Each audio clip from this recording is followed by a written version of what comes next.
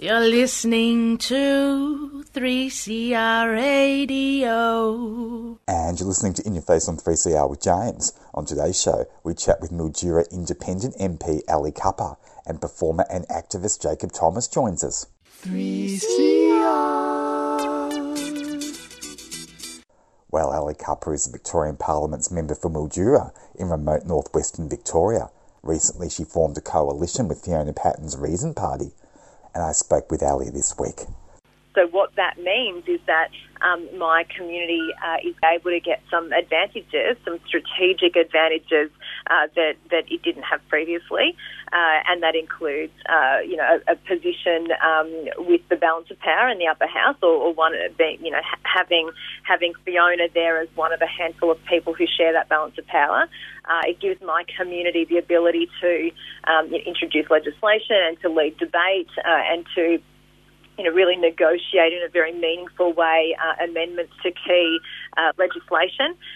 So it works. It definitely works for us as a community. What's the reaction been like in your electorate? It's been really positive. Look, the thing is when and this is an important thing to note about regional communities and rural communities, that we have long been neglected through, particularly through the neoliberal era, which is all about, trying to minimise social spending and maximise efficiencies and economies of scale, which has meant that areas that are a long way away with fairly sparse populations have long been at the end of the queue, and we are becoming more and more savvy and sophisticated about our approach to politics. Once upon a time, we really did ourselves no favours in places like Mildura because we were incredibly safe seats. So we would vote for one side almost as if we were barracking for a footy team, and we required very little from them. It was all about nostalgia and sentimentality for the party. But now we're much more transactional, and we know that you need to play the game. And you need to be nimble, and you need to think outside the square. And so the community have absolutely understood the value of this move. So it sounds like you're optimistic that this is a good political move for you and may in fact increase your chances of being returned. Well, look, what I think this will increase the chances of is us getting our fair share of state resources. That's the main thing that I'm concerned about. What happens at the next election is not. That's for an election candidate to worry about, and I'm not an election candidate. I'm the state MP for Mildura. My job is not to win an election. My job is to make sure that my community gets respect and dignity and resourcing and attention that it deserves. So that's what's motivating this. And I think that, as they should, my community is in a place where they will make their decisions in terms of who represents them on evidence and on record, so I think this will enhance my record and will serve us all well. But winning an election, I can honestly say, wasn't a motivating force in this decision. What are some of the policy issues that attracted you to forming this coalition with Fiona Patten's Reason Party? Yeah, so number one, and this is absolutely at the forefront, is regional rate reform. So we have a phenomenon which sometimes, even when you explain it sometimes to MPs from the metro regions, that their jaws will drop, where because of certain factors that relate to rural and regional areas, for example, geographical size of municipalities and the need for services to be provided in duplicate, and also the issue of sparsely populated areas, that all puts extreme upward pressure on rates. So it is not atypical for there to be a big flash $1 million mansion in let's say Geelong or Toorak whose rate bill will be half the rate bill of someone with a modest house in Mildura. There is And there has been for decades, because it just hasn't been addressed. Maybe it's not sexy enough, or there just hasn't been the political will to do anything. But this has been a scandal of inequity between the regions and the city for decades. And my view is it's time we changed it. And to do that, you know, in the lower house on my own as an independent, I could ask nicely, and that's about all, right? Or I could work with Fiona Patten, who has a lot of influence in the upper house, so that the conversation is more about bargaining and less about begging. Fiona Patten, of course, has just undertaken a review into the decriminalisation of sex work in Victoria. In principle, would you vote to decriminalise sex work in Victoria? Yeah, look, I mean, sex work hasn't been an issue that has been brought to me in my electorate. So as part of the coalition and Reasons move into the regions, we'll be forming a dedicated regional policy platform. I think it's unlikely, based on my work in my electorate so far, that that's going to come up as sort of a big ticket top level priority. But look, at the same time, you know, if this is about providing, primarily, well, women, sometimes men too, but women with more dignity and respect and safety, we know that the world needs more of that. You know, it's not just about sex workers in Victoria, but breaking down some of that stigma and providing more protection for women who are in that line of work is important. You know, silence is the friend of trafficking. You know, silence and stigma are the friend of all sorts of nefarious things that can infiltrate that industry and hurt women. So anything that can promote the welfare of women, I fully support, and I believe my electorate would support that too. But having said that, that wouldn't be something I expect to be in our Reason for the Regions policy platform, because it's just simply not one of our big ticket issues. What's your response to the Andrews government's bill to ban conversion practices, which is, of course, a huge issue for the LGBTIQ community? Yeah, absolutely. Look, we come from a community that is absolutely embracing and very protective of our LGBTI community, especially our kids. We know how vulnerable those kids are. You know, we know that, traditionally, one of the highest cohorts for suicide in the regions is young males. And we, have long suspected that they're, especially historically, that probably a sizable portion of those kids were gay. So we know the importance of standing shoulder to shoulder with our LGBTI community and helping in any way we can to address homophobia or stigma, the sorts of things that have led to atrocities over time and deep injustices. I think that. Those subtle, they might be more subtle forms of conversion, let's say, but they're still forms of conversion, and they particularly seem to come up in sectors such as certain churches where, what do you know, they also happen to be teaching that homosexuality is a sin and you'll perish in hell for all eternity if you're gay. So I think that the thing that needs to be reformed, or what needs to receive the therapy, is the bigotry. Not the gay community. So you'll be voting for the legislation? Yes, I will be, yeah. Have you been lobbied by any religious groups in your electorate regarding this bill? Yeah, we've been lobbied by individuals, so we haven't been lobbied by a church, a church body to say that. Well, one of the things I'm aware of too is that. There's no one church. It's not like the church is saying that being gay is an issue, and it's a high priority to them to be able to counsel people who are upset about being gay. There's, for example, our local Catholic church, has long been very embracing of our LGBTI community. We've seen some massive leaps forward in that area. Churches like the Uniting Church as well, have shown a real, spirit of inclusion and support. So even of the churches, it's a minority of the churches, and probably even within that minority of churches, there's only been a handful of parishioners, I guess that's the right term, who have contacted us.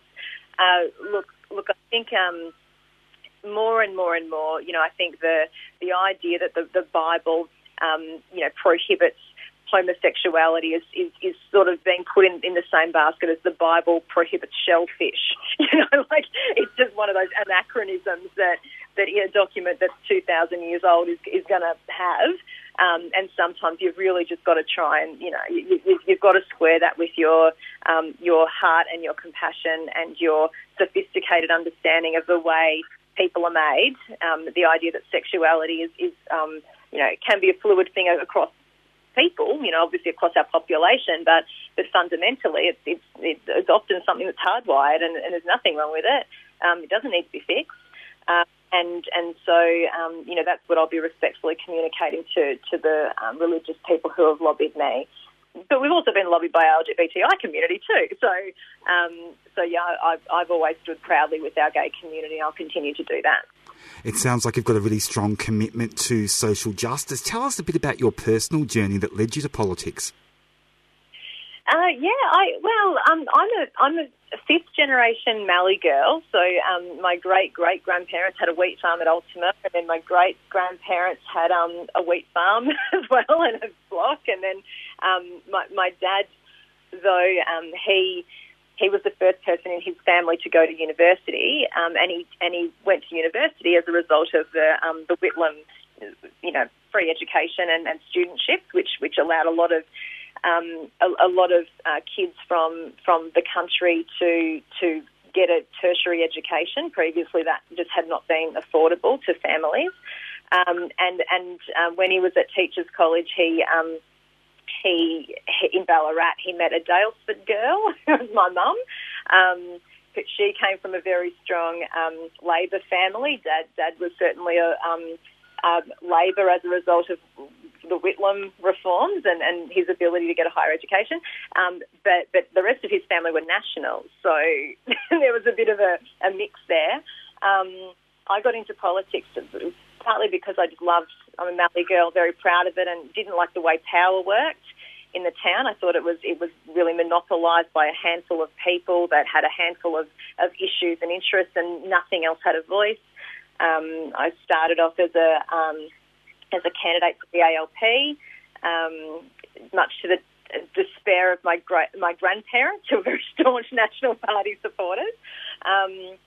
And then became independent within a couple of years, just because, we had a couple of outstanding legacies from the Kennett era. We lost our train and we lost our hospital, our hospital was privatised. I didn't quite see eye to eye with the party on that, so I broke away to be an independent advocate, and eventually, was deputy mayor, became a councillor, and then eventually was elected to state parliament. And I guess there's much more of a chance of Mildura electing an independent, where there's a proud history of electing independents, than there would be of them electing a Labor MP. Yeah, well, when you sort of in terms of the proud history of electing independents, it's still patchy. We had an independent in Russell Savage who did some great things for our community, and that was reflected in the fact that he was there for 3 terms. He was an ex-copper. He was quite conservative, and I think that certainly helped him along the way, to be able to win in what was at that time a quite conservative part of the world. But my election sort of, I guess, signified a bit of probably a demographic shift, and maybe even a generational shift as well. I was the first female MP for Mildura, and had come from quite a progressive place on the political spectrum, and that hadn't happened before.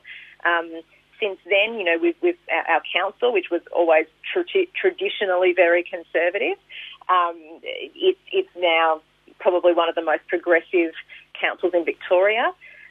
So we've made some real headway. in terms of, influencing the fabric of our community to make it a much more, inclusive, exciting place for young people to want to be and stay. How has that old political guard in Mildura that you mentioned before reacted to your time as the local member, and how much grief do they give you?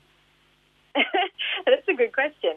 They used to give me a lot more right at the beginning, and even within within my own ranks. So as I mentioned, I first ran for the ALP.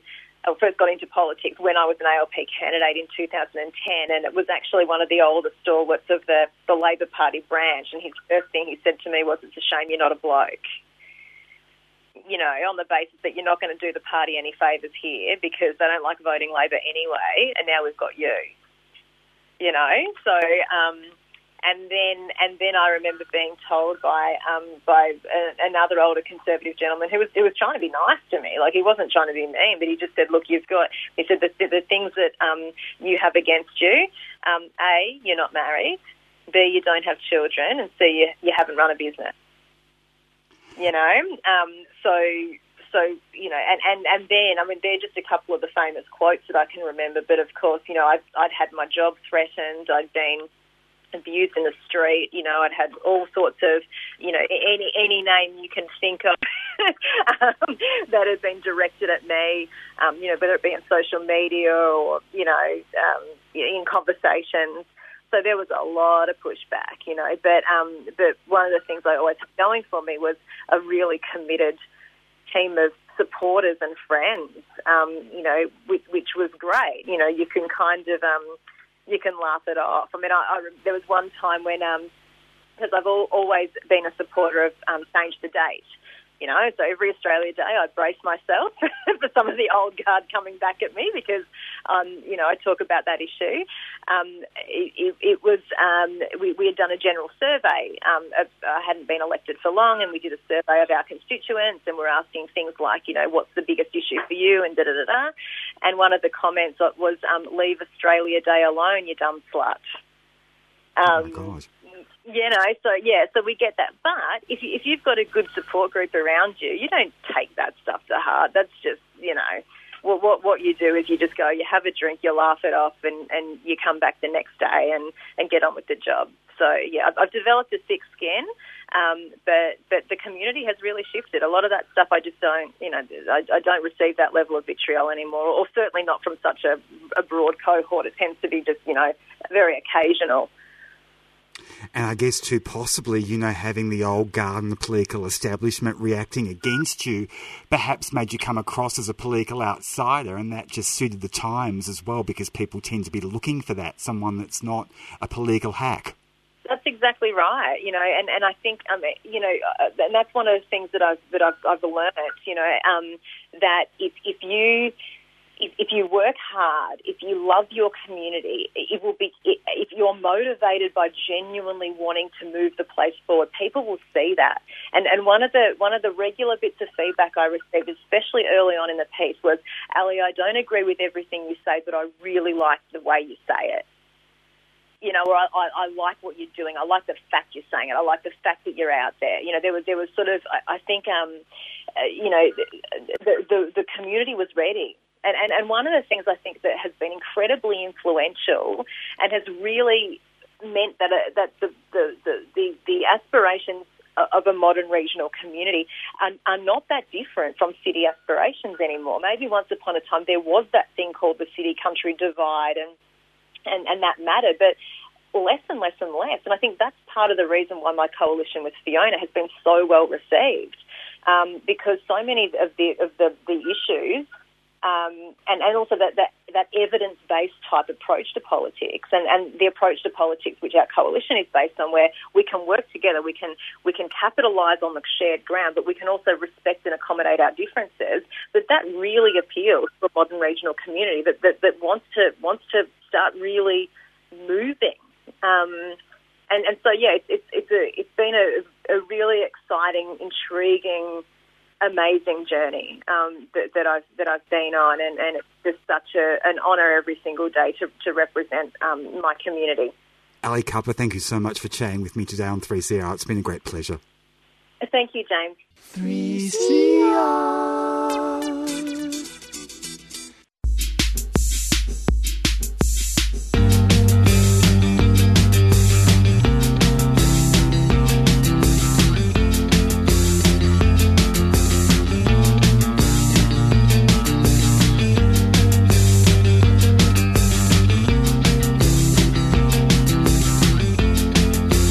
They've been saying you're sophisticated. They're complaining, overeducated. You are saying all the words I'm dreaming. Say it after me.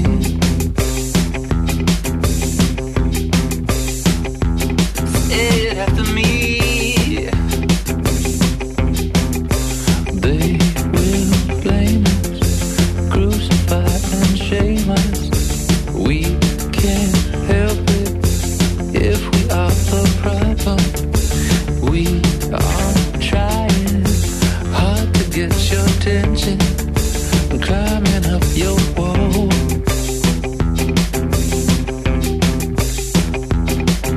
Climbing up your wall.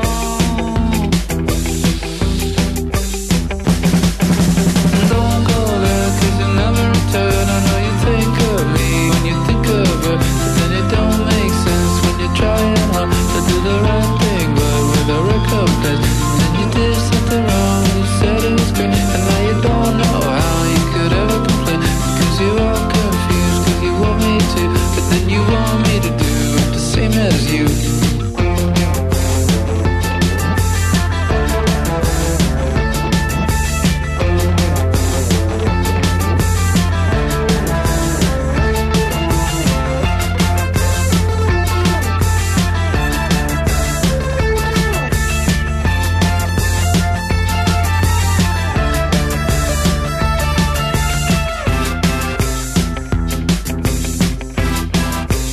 You were waiting for the elevator.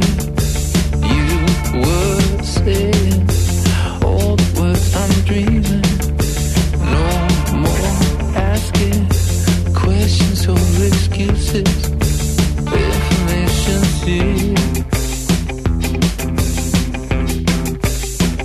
Here and everywhere.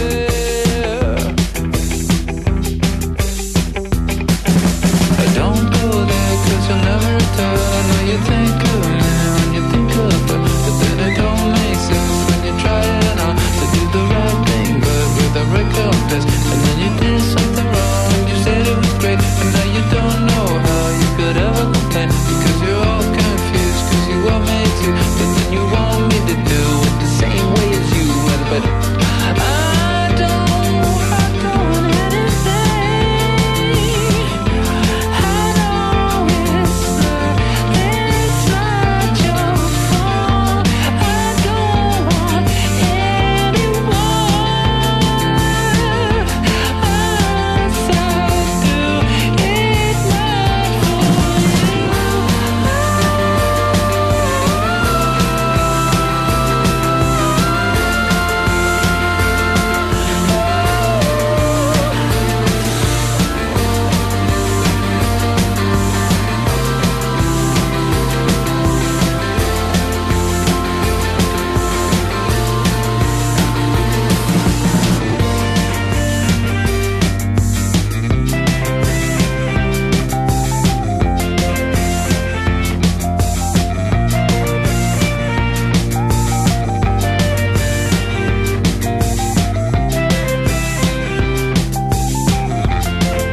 Stockholders.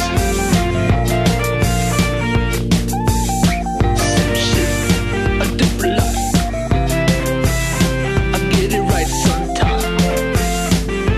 Maybe not tonight. Maybe not tonight. Maybe not tonight. Maybe not tonight. Maybe not tonight.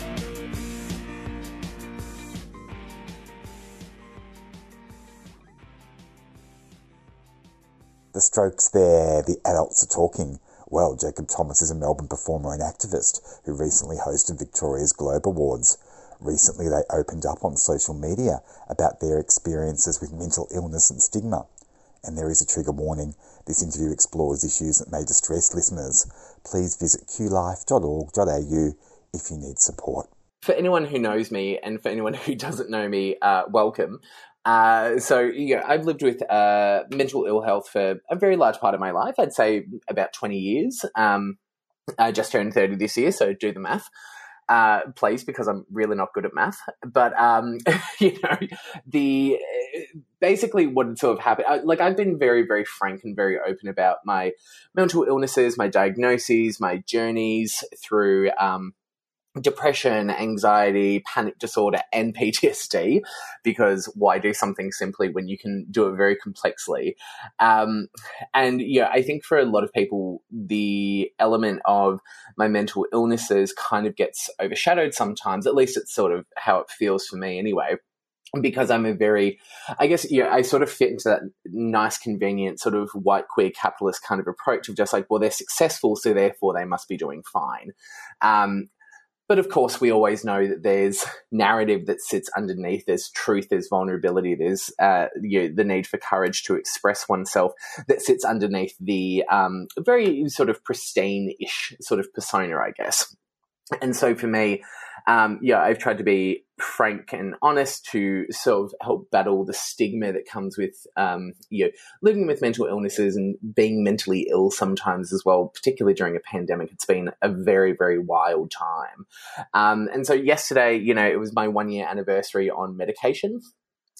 Which I'd never done before prior to this. I always loved talk therapy, loved being, with a psych. I've had brilliant psychologists, some not so brilliant over the years, who've helped me navigate my trauma and navigate, all the murky stuff that sort of lies underneath as to, how we've gotten to particular points.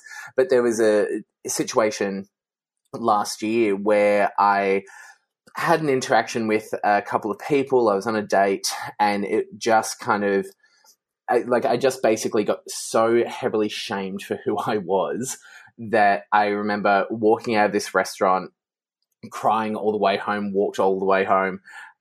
It's South Yarra to Prahran. It's not like it's a long walk, but I'm chunky, so it's feel the burn. But I remember I just felt so utterly worthless, and thankfully I have a great doctor, and she, gave me the insights to not necessarily, I knew a lot about medication. I knew SSRIs, I knew about blockers, I knew all these different approaches that we could take. But there was something about working with her that made me just sort of go, you know what, maybe now's the time. Let's do this. Let's try the meds out. And just see how we go. And so that was my 1-year anniversary yesterday. And I thought, that's worth celebrating just like anything else. 3CR. I don't know how it happened so quickly, but the word that triggered me so hard was the word exuberant. And this guy was just like, look, I'm feeling threatened. You're too much. Whatever too much ever means for people, you're a bit too exuberant, so I'm going to have to ask you to leave. So I was asked to leave this dinner, asked to leave this date, which is such a wild concept as well. Anyway, so I was like, yep, cool, great, cheers, champ. And it was just this weird thing of just sort of like, am I too nice? Am I too joyous? Am I too good now? What's the go? Because it's always that thing of we all know, I think Brené Brown calls it the warm wash of shame. Of, being too fat or too thin or, too poor or too, inarticulate or too whatever. And it was just this wild thing of I'm used to being called fat, and I'm used to being called I guess arrogant because I'm confident myself, or any of these sorts of things. And I've worked through those, but something about exuberant that I was like, but that's just such a positive term, and you've weaponized it to make me feel so bad about myself. And that's such a weird thing. And so I think with having a trauma brain, as I like to call it, these sorts of comments can really kind of shake you up quite a bit, for me anyway. And so I was just like, I just don't know what to do anymore. I just don't know how to feel good about myself and for that to be respected by other people. Like, it was a full on crosswire in my brain. Like, I just couldn't handle it. And so I just felt absolutely garbage about myself, which is like an awful thing to put onto someone. No one should feel bad about themselves. No one should feel bad about, how their bodies look or how their bodies operate and what they can or can't do. No one should feel as though they're worthless or unattractive because of, any particular characteristic about themselves, physically, emotionally, or otherwise. But it was just a weird kind of, like, there's no other way that I can describe it other than it was so weird because I'd never been told before. I don't think most people have, that you're too joyous to be around and therefore that's a bad thing. Weird concept. Didn't get it.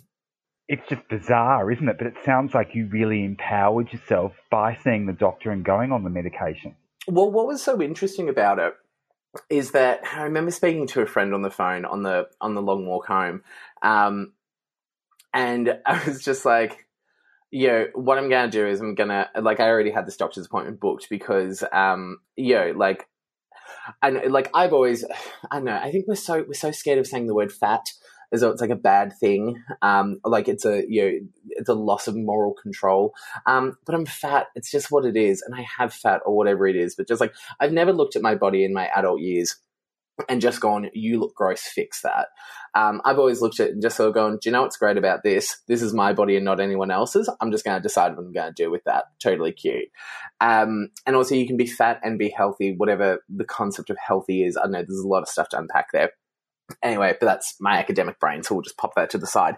But what was interesting is I'd booked this appointment. I think I was already feeling quite fragile, and I was going to be, going in very headstrong and sort of saying to her, my GP, that is, I need to lose weight, not because I'm unhealthy or anything. We'd already done bloods, all that sort of stuff, like literally tip-top health. And, I want to go on this like starvation program. And like, it was a horridly invasive thing that I was kind of irking myself up to, participate in. And in hindsight, I look at that and I'm just like, wow, kiddo, you really hated yourself so much. This is such a horrible thing. And I walked in and I was just, I looked like garbage. Like, I clearly hadn't slept that well for a couple of days. I was clearly very, wired. I was, and part of my PTSD is that, well, used to be anyway, like I would have panic attacks every single day, not an anxiety attack, but a full-blown panic attack at least once a day. And if anyone's never had a panic attack before, kudos, because they're awful. Like, I'm really, really, really glad I don't have them that often anymore. But yeah, I looked disheveled. I looked gross. Like, when you haven't slept and you just kind of look a bit greasy, like that's how I looked. Anyway, I walked in and she looks at me and she just goes, rough night? I was like, let me tell you about it. Anyway, so I told her about the situation and I was like, I've had this bad day. This awful thing's happened. This is how I'm feeling about myself. So therefore, I basically want to starve myself pretty. And she looked at me and she was like, okay, we're not doing any of that. That's awful. You've been treated so poorly by these people who you don't even know and they don't even know you. And I remember so clearly, she basically yelled compliments at me for a good 10 minutes. It was just like, oh, too exuberant, oh, too lovely, too joyous, too this. Like, she just unpacked all of it. And by the end, I was just like, I felt good in a way, but I was just so exhausted. And she was like, look, let's actually have the conversation. I know you do well with therapy, but, maybe for the time being, do you just want to try some meds out? We'll just give it a go. We'll see how it is. We'll ease into it. And if you're, not happy with it in a month, then we'll just wean you off. And I was like, okay, you know what? Sure. We'll just give it a go. So she kind of got me onto them, with my consent, of course. And it was a battle. It was a battle for a good while. But you know what? Glad I did it in the end. Did you find that you went backwards for a short while on the medication before they actually started to improve things? It's so interesting is that, so again, for context, is just like, I've been a mental health advocate for a number of years. And, I've always said to people, do whatever works for you, right? My mental health literacy is, prettybomb.com. It's like I understand the system incredibly well here in Australia. I get people into it however they need it. I advocate for change, all these important things.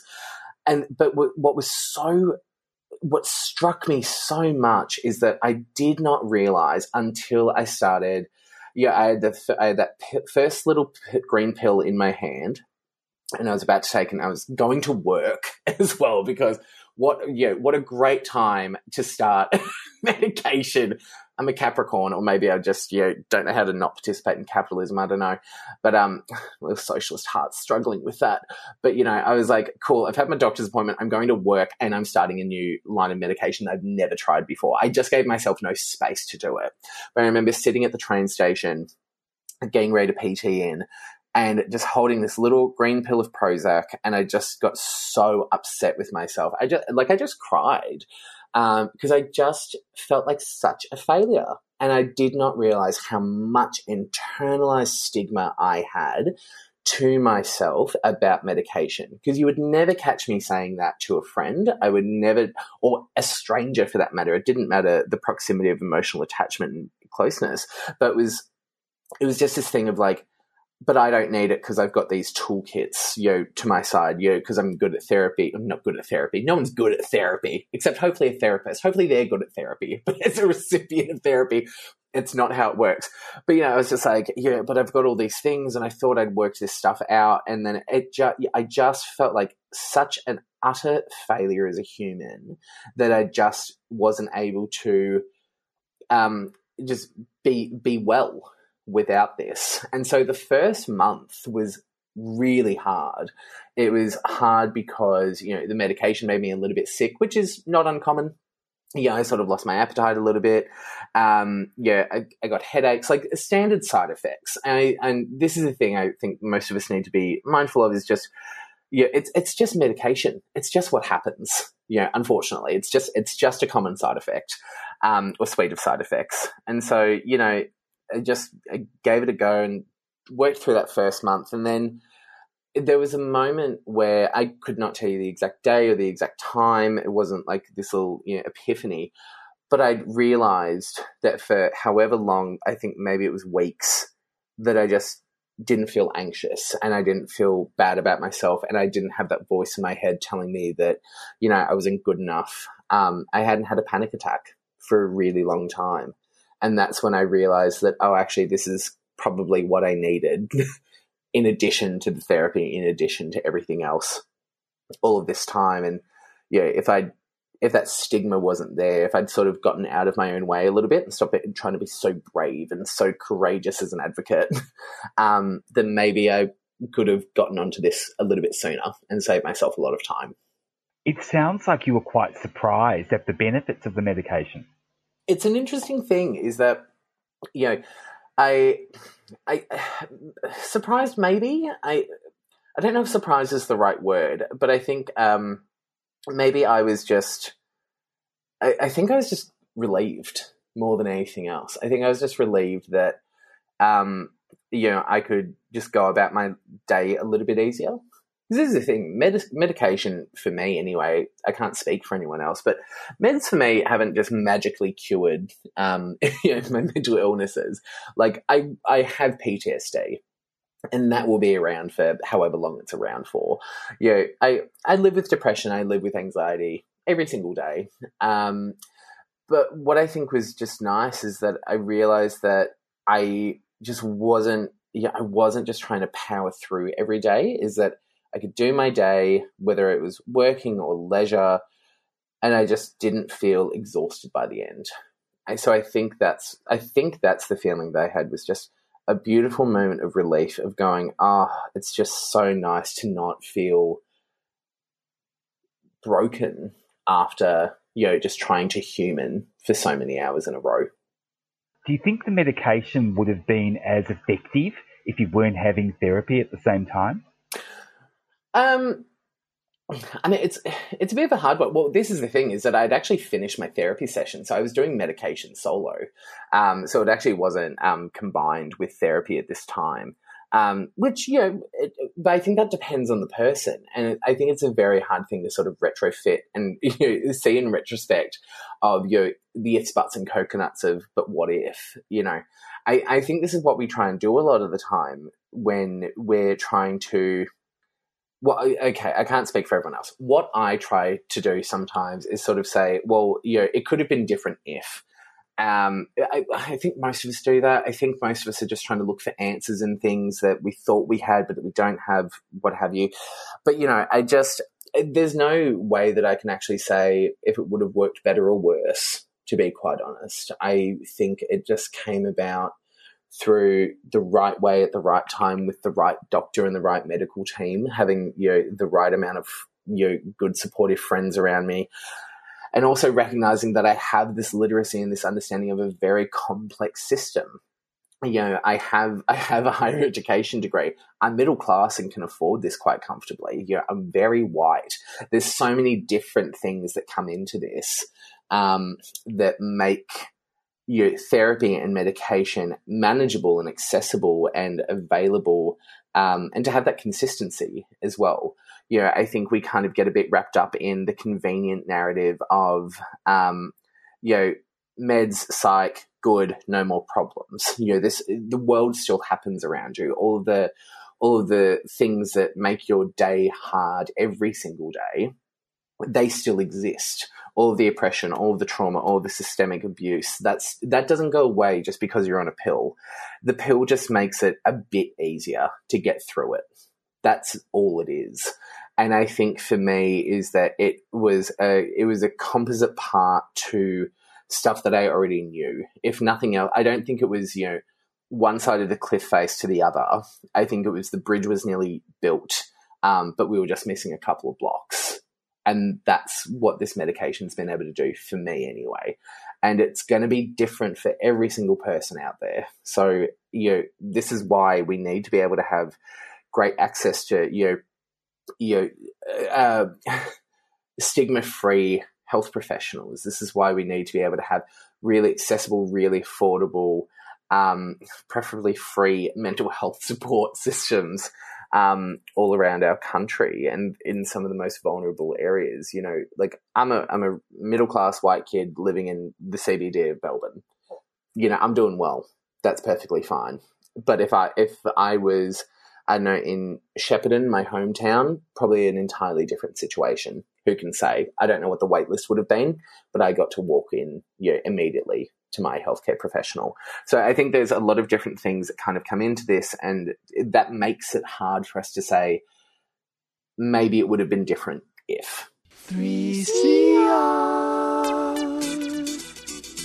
You're listening to an interview with Jacob Thomas on 3CR's In Your Face. Last time we chatted was during August, and you talked about all the amazing things you've been doing during the pandemic, during the lockdown.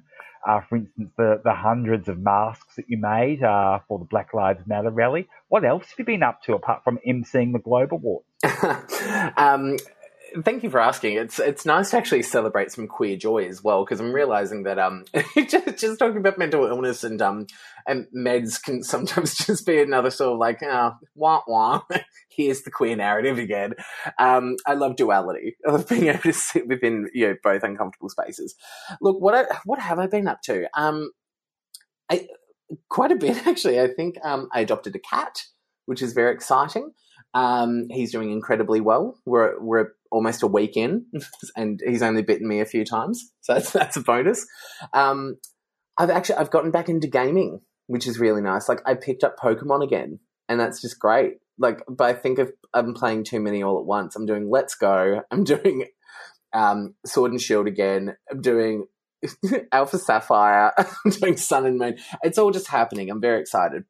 But yeah, I've just been, I moved out. I'm living by myself, just having a great time. Just, I think trying to sit into not being busy as much as I can.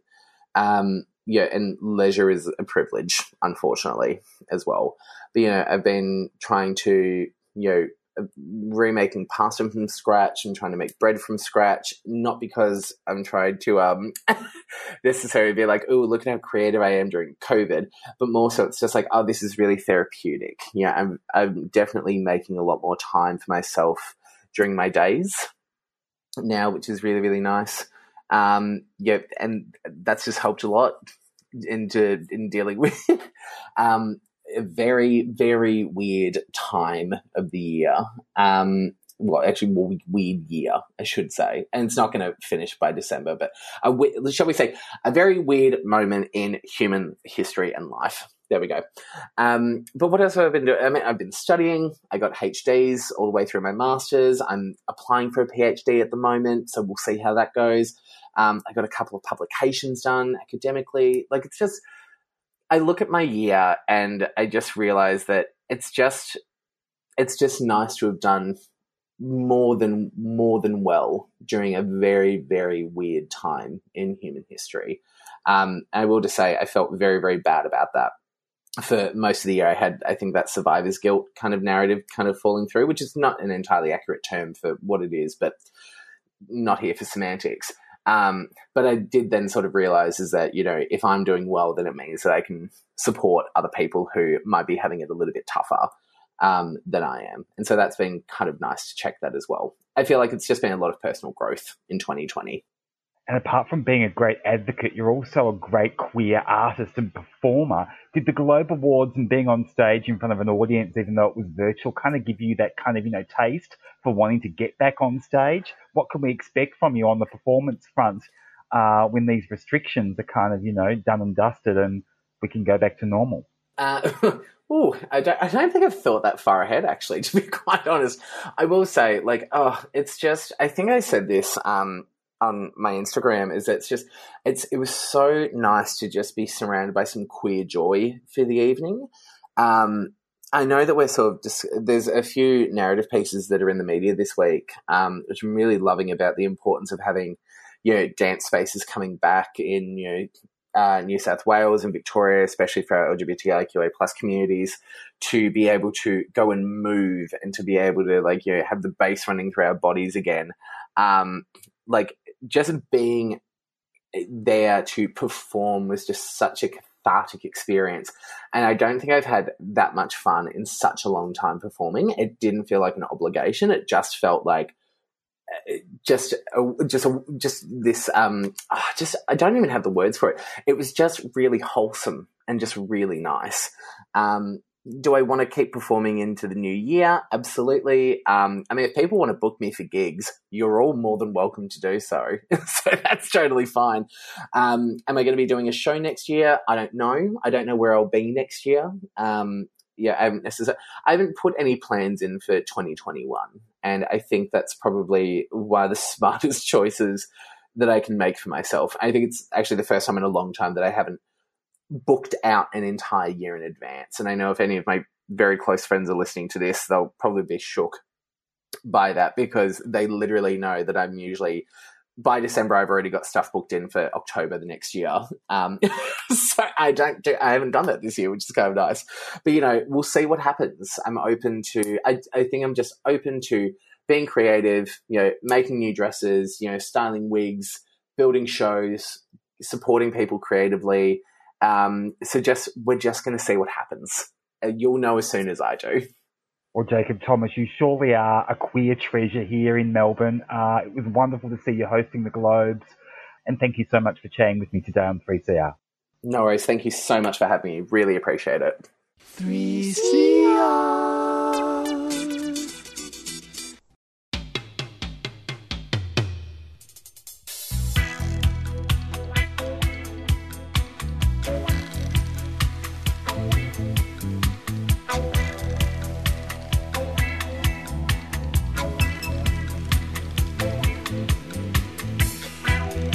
Walking down the street,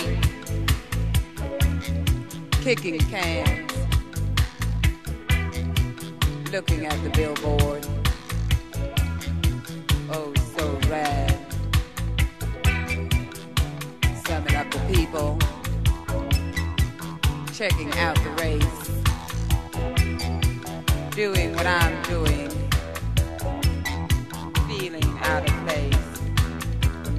walking, walking in the rain.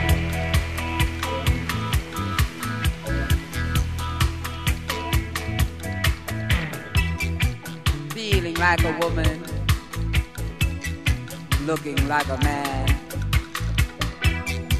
sounding like a no-no,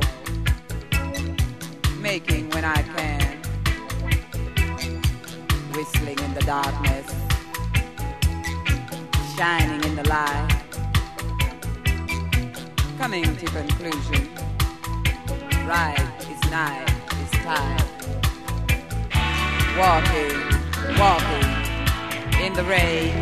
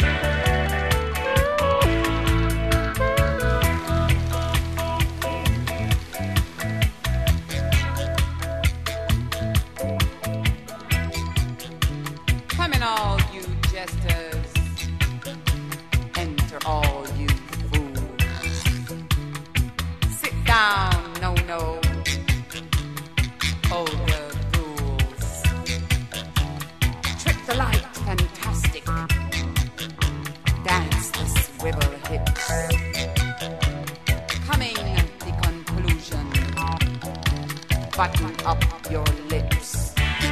Walking, walking in the rain.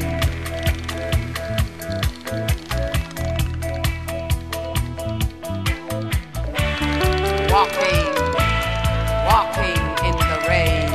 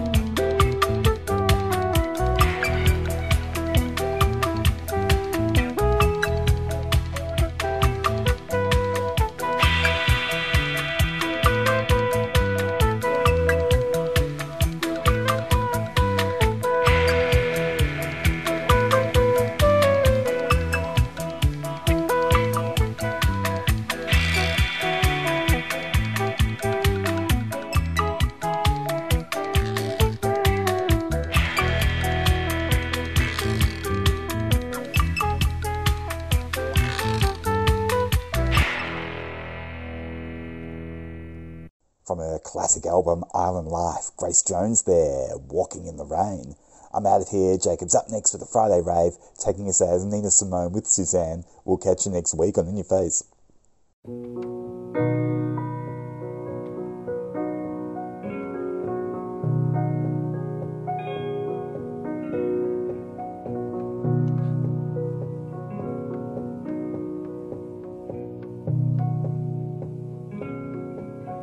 Suzanne takes you down to a place by the river. You can hear the boats go by. You can spend the night forever. And you know that she's half crazy, and that's why you wanna be there.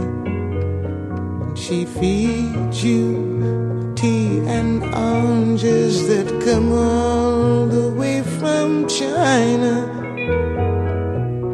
Just when you mean to tell her that you have no love to give her, she gets you on her wavelength, and she lets the river answer that you've always been her lover.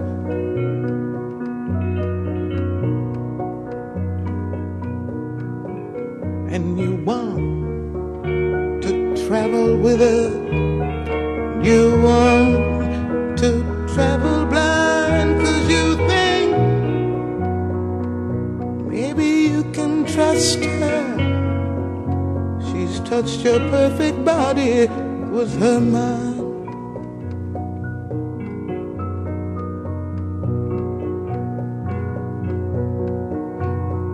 Jesus was a sailor when he walked across the water, and he spent a long time watching from his lonely wooden tower.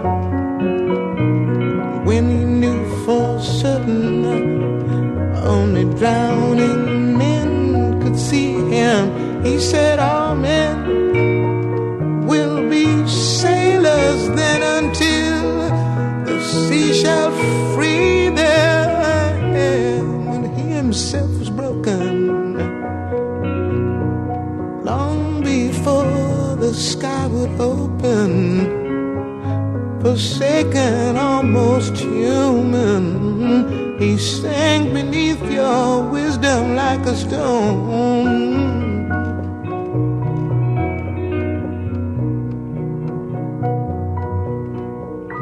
And you want to travel within, and you want to travel blind, 'cause you think maybe you can trust him.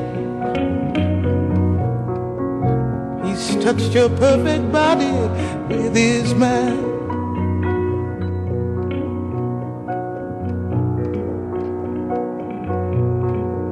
Now Suzanne takes your hand and she leads you to the river.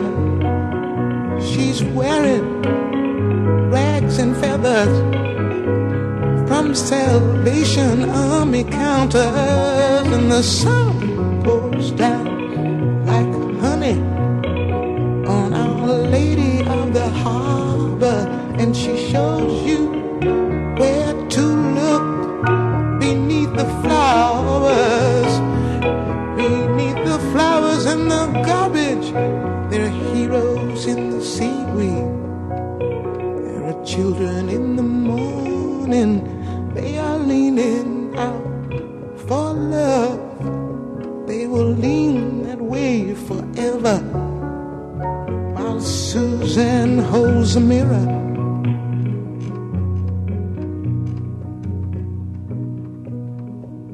And you want to travel with her, and you want to travel blind, 'cause you think maybe you can trust her. She's touched your perfect body with her mind.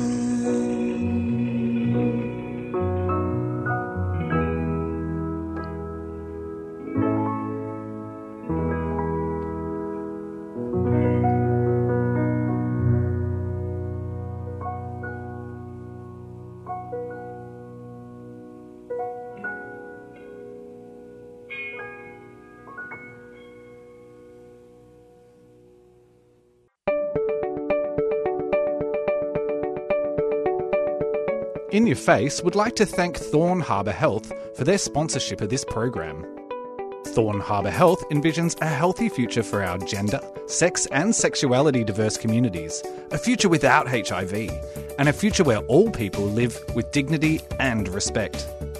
To find out more, search Thorn Harbour Health on your search engine or Facebook.